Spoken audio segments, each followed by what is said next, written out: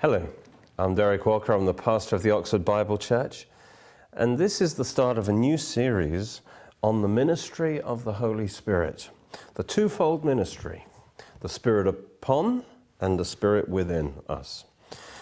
And we want to compare the Old Testament to the New Testament to start with. You see, the Spirit of God was very much at work in the Old Testament, but his ministry in the New Testament is far greater because of the work of Christ that he accomplished on the cross. Now, in the Old Testament, the Holy Spirit would come upon certain people at certain times to empower them, to speak, to do, to see supernaturally, to know supernaturally. The Spirit came upon people to gift them, to empower them to minister, to empower judges and kings to rule, to empower prophets to see in the Spirit, to receive God's word and to speak God's word. He anointed priests with the Spirit upon to teach, to intercede, to perform in the temple. And so the Spirit upon that we see in the Old Testament as well is power to minister. Now, there are significant differences between the Spirit in the Old Testament and in the New Testament, in the ministry of the Holy Spirit. First of all, in the Old Testament, the Spirit did not come upon all of God's people, but only on a few. But there was a promise that there was coming a day when God would put his Spirit upon all his people. Let's look at Numbers 11. It says, "Then the Lord came down in the cloud and spoke to him," Moses, "and took of the Spirit that was upon him, and placed the same upon the 70 elders. And it happened that when the Spirit rested upon them, that they prophesied." Notice the Spirit upon Moses. That was his anointing as a prophet. And now that Spirit came upon the others, and they prophesied. The Spirit upon is an anointing, a gifting to minister, to speak for God. And then it says, "But two men remained in the camp, Eldad and Medad, and the Spirit rested upon them also." This was something new for them. Until now, it was mostly just Moses. Now, they were among those listed, among the elders, but they had not gone out to the tabernacle, yet they prophesied in the camp. The anointing, the Spirit upon, is the unction to function. "And a young man ran and told Moses and said, 'Eldad and Medad are prophesying in the camp.' So Joshua, the son of Nun, Moses' assistant, one of his choice men, answered and said, 'Moses, my Lord, forbid them.' Then Moses said to him, 'Are you zealous for my sake?' Said, 'Are you worried for me that I've got some competition now?' And, 'Oh,' he says, and this reflected the heart of God, the desire of God, 'Oh, that all the Lord's people were prophets, and that the Lord would put his Spirit upon them all.'"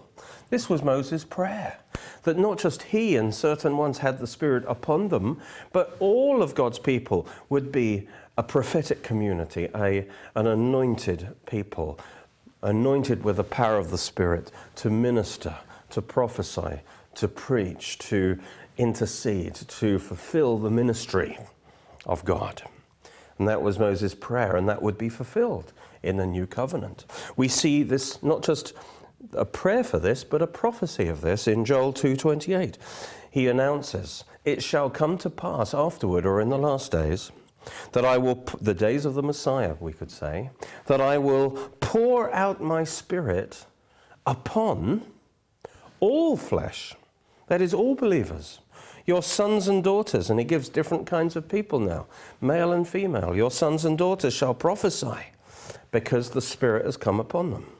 Your old men shall dream dreams, your young men shall see visions," for the young and the old as well. "They shall see in the Spirit. They shall get revelation supernaturally. On my men servants and on my maid servants, I will pour out my Spirit in those days." So whether they are people high up in society or lowly servants, as it were, the Spirit would be poured out upon all God's people. That wasn't true in the Old Covenant, but it was a prophetic anticipation that this would happen one day. And both the prayer of Moses and the prophecy of Joel was fulfilled by Christ when he was raised from the dead.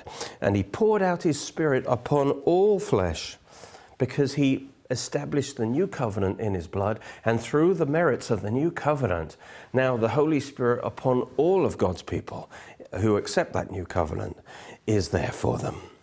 That's exactly Peter, what he proclaimed, claimed as fulfilled on the day of Pentecost, at the birth of the church. Christ having ascended on high and poured out his Spirit upon all of us.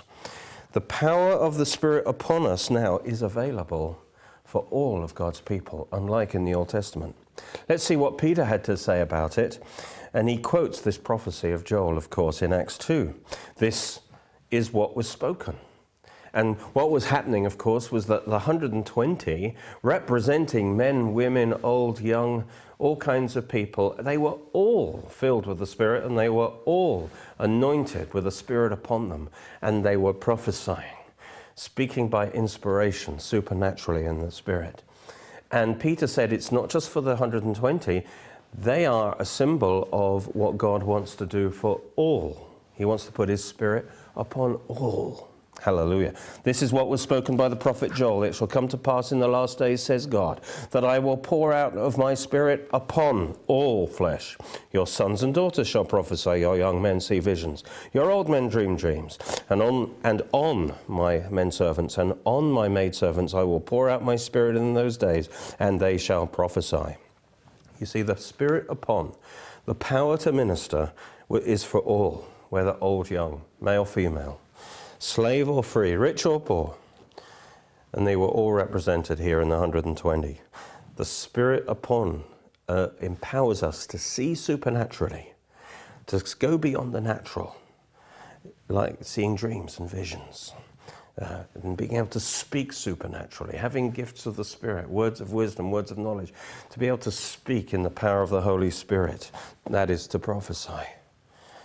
And then Peter explained how this outpouring of the Spirit upon all of God's people was made possible in verse 32. He says, this Jesus that you crucified, God has raised up from the dead, of which we're all witnesses.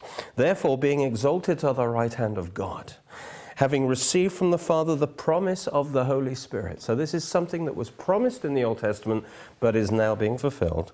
He has poured out this promise, gift of the Holy Spirit, the Spirit of God upon all of us. He has poured it out, which you now see and hear. The Spirit upon has outward evidence. You can see, you can hear it. It results in speaking in tongues. It results in prophesying. It results in some kind of supernatural evidence. He has poured out this, which you now see and hear. After his death and resurrection and ascension, you see, Jesus received this promise of the Spirit from the Father as our representative. He's our covenant representative. No longer is Adam our representative, praise God, but now Christ.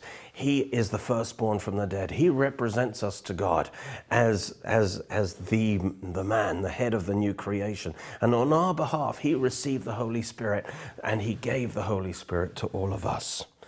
And so it's for all of us who are in Christ, in the covenant. He received the Spirit as our representative in the covenant, and so now the promise of the Spirit belongs to all of us if we're in Christ. Therefore, he was able to pour out his Spirit upon all those who are in him, as Joel prophesied. And notice this was something new. This was a fulfillment of a prophecy that had not been fulfilled before.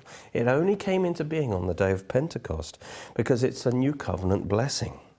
And it was only made possible when Jesus shed his blood.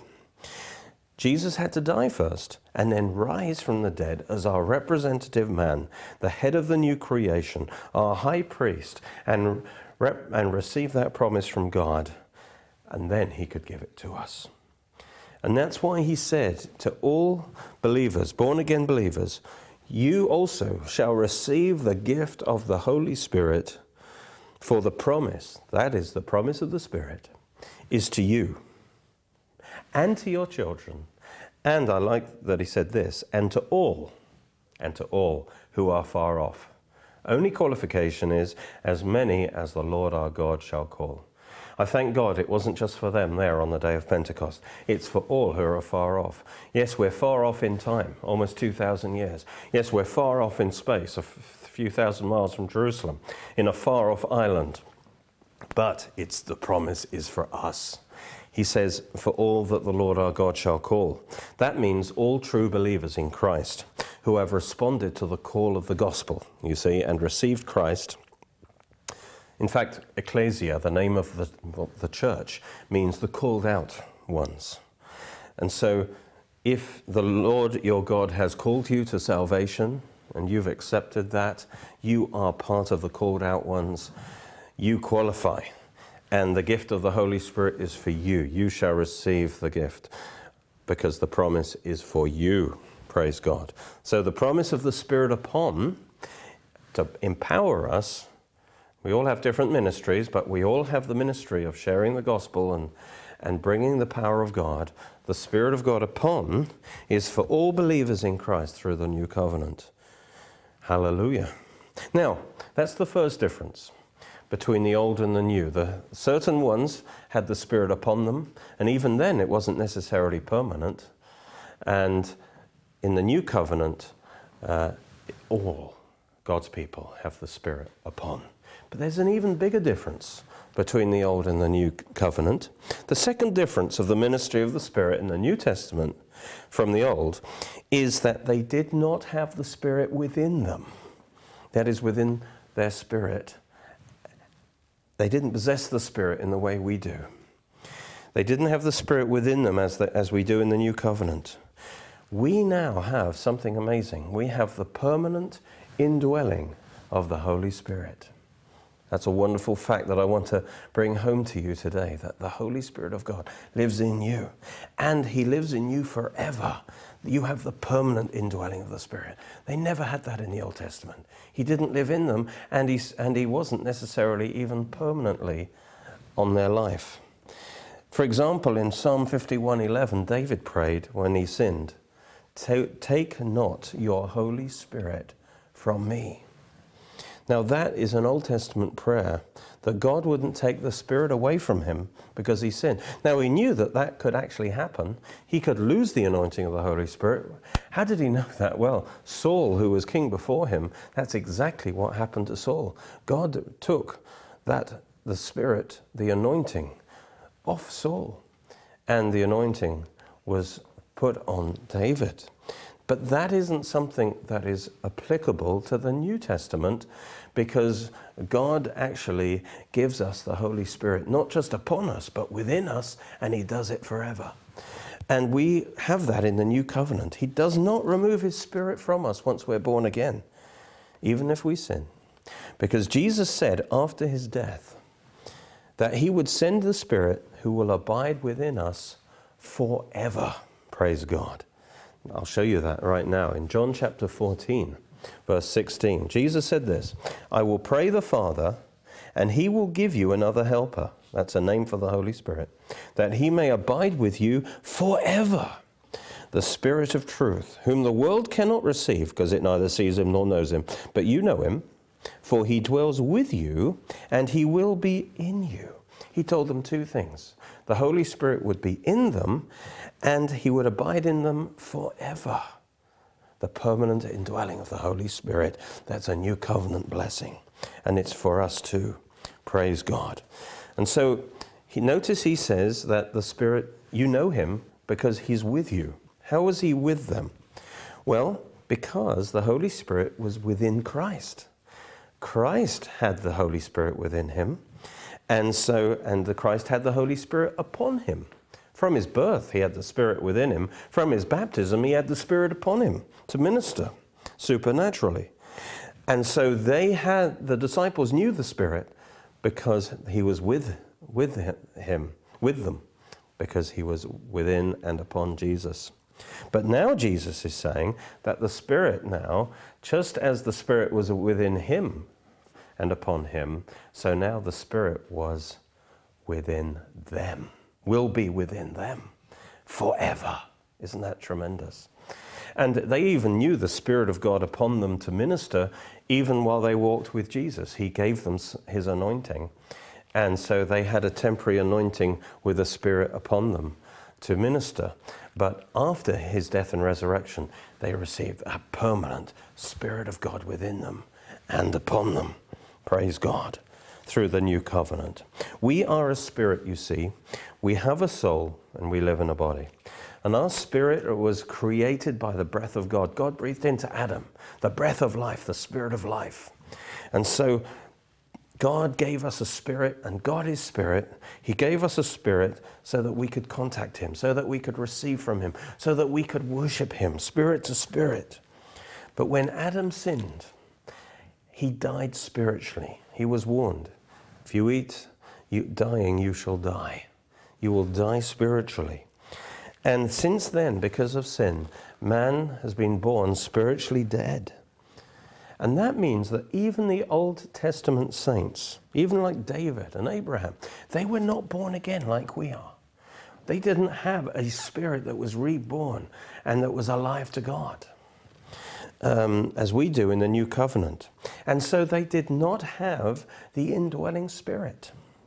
Because how can the Holy Spirit indwell a dead spirit? Romans calls that old man, calls it the old man, the dead spirit. We needed to be born again. We needed to become a new man in our spirit. They didn't have that in the Old Testament. Now, man was made to be a temple of the living God, but the fall of man made him unfit, unable to carry and possess the indwelling spirit. That's why Jesus told Nicodemus, you must be born again. Most assuredly, I say to you, unless one is born again, he cannot see the kingdom of God.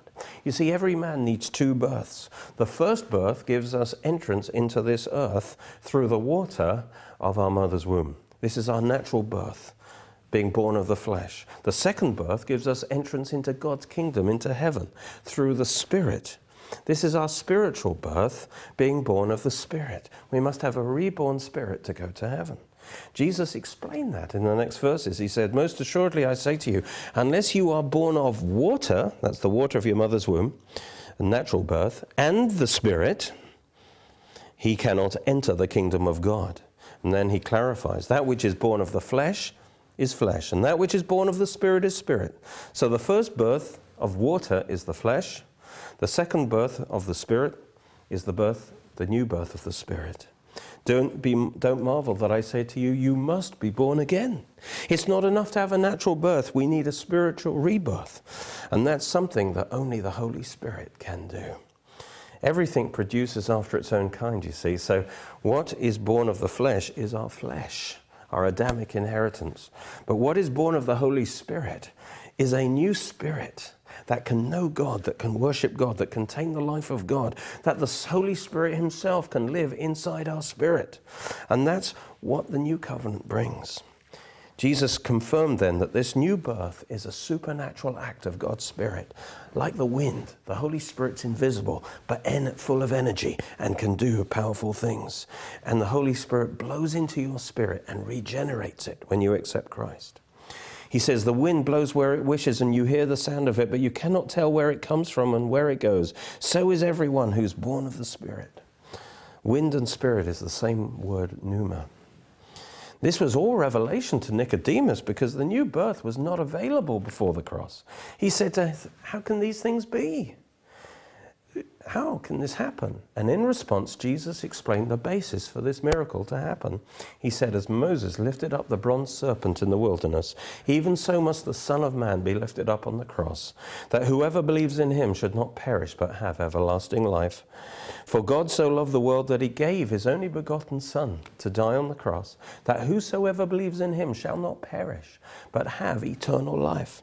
Notice he describes the new birth as receiving eternal life, the life of God into your spirit. And that's done by the Holy Spirit. When we put our faith in Jesus, when we believe on Jesus as the Son of God, when we see him lifted up on the cross and taking our sin, and the bronze serpent is a picture of our sin being put on Jesus on the cross and judged, bronzed is a picture of judgment. And when we see him take our sin on the cross, praise God, when we receive him, then the eternal life of God comes into our spirit and we're born again. Hallelujah. But this, of course, was not possible until Jesus was put on the cross, lifted up. And the new birth was not available to Old Testament saints before the cross. Jesus described this again in Matthew 9. He said, neither do men put new wine in old wineskins, lest the wineskins break, and the wine runs out, and the wineskins perish. But they put new wine into new wineskins, or renewed wineskins, and both are preserved. In those days, old wineskin that was cracked would be renewed by rubbing it with oil. See, the wineskins represent our spirits. They're designed to contain and to pour out the wine of God's Spirit. But man's spiritual death in Adam meant that we were cut off, our spirits were cut off from God's lubricating life. And as a result, we became like old wineskins. We could not contain the Holy Spirit within us. And so with that old spirit, the Holy Spirit cannot be within us, within our spirits. What's the answer? The answer is the new birth, is like the old wineskin being renewed by rubbing it in oil. That's a picture of the Holy Spirit in the new birth. The Holy Spirit comes in and he rubs it. He transforms it into a beautiful new wineskin that can contain the new wine. And that's what the Holy Spirit does. But it was only done in the new covenant. See, the old man can't contain the new wine. But through the new birth, our old man was crucified with Christ, and in its place we receive a new man, which is righteous and holy, is a new creation in Christ, praise God, and is able to contain the new life of God. So God, first of all, renews the old wineskin, and we're born again. And then he puts his new wine. He puts the Holy Spirit in our spirit. Praise God. Old Testament believers like Abraham were forgiven. They were justified on the basis of their faith, but they were not born again. They were not new creations in Christ. They were counted as righteous, but they were not the righteousness of God in Christ, because the new birth is something that belongs to the new covenant. It's made possible by the death of Christ. In Adam, you see, we're all spiritually dead, and we needed a change of position, and we needed a resurrection of our spirits. Jesus came to make that possible through his death and resurrection. So when we put our trust in Christ, we are taken out of Adam, we're put into Christ, hallelujah, and our spirits are raised up with Christ to new life. We were born again through our identification with Christ in his death and resurrection. And so our newborn spirit contains the resurrection life of Jesus. So it was only possible after the resurrection. And that resurrection life of Jesus has already overcome sin, Satan, and death. It is victorious. Colossians says, you were raised with Christ through faith in the working of God. That's what happened in your spirit, who raised him from the dead. And you, being spiritually dead in your trespasses, he has made you spiritually alive together with him, having forgiven you all trespasses. You see, you receive your resurrection life into your spirits. It's applied by the Holy Spirit. And you are raised from death to life. This is the new birth. Ephesians says it. Even when you were spiritually dead in trespasses, he made us, our spirits, alive together with Christ. By grace you've been saved. You've been born again. And he raised us in our spirit up together with Christ. For by grace you are saved through faith, and that not of yourselves. It's the gift of God, lest any man should boast. So the new birth is an act of God's free grace through our faith. He did it in us. Praise God, when we receive Christ. Our spirits were made new together with Christ, through our union with Christ. And as a result of the new birth, we are now God's workmanship, his new creation. Ephesians goes on to say, we are now his workmanship, his poema, his masterpiece, created by the new birth in Christ Jesus for good works. Corinthians says, therefore, if anyone is in Christ, in union with Christ, in union with his death and resurrection, he is a new creation in his spirit. Old things are passed away. The old spirit has passed away. Behold, all things now in his spirit has become new. Now all things in his spirit are of God. That's a new man. He then says, what made this possible? He, God, made him, Jesus, to be, who knew no sin, to be sin for us, that we might become the righteousness of God in him. He became sin so we could become his righteousness. And the amazing truth is that what we have in the new birth, which is a new spirit, and then the Holy Spirit living inside us, is greater than anything the Old Testament saints had. And that's confirmed by Jesus. You know, he said, "Assuredly I say to you, among those born of women, there isn't anyone greater than John the Baptist, but he who is least in the kingdom of heaven is greater than he." See, John the Baptist had the Spirit of God upon him to fulfill a greater ministry than any man before him, but it was still under the old covenant. So even the least of us, even the person who's just been born again this second, has something even greater than the greatest of the Old Testament prophets. Because as new covenant, born again believers, we have a new spirit and we have the Holy Spirit living in us. Praise God. That also explains why when believers died in the Old Covenant before the cross, they went to Hades. They went down to paradise under the earth. But in the new covenant, after the resurrection now, believers go straight to paradise in heaven. Although they were forgiven, they were not born again.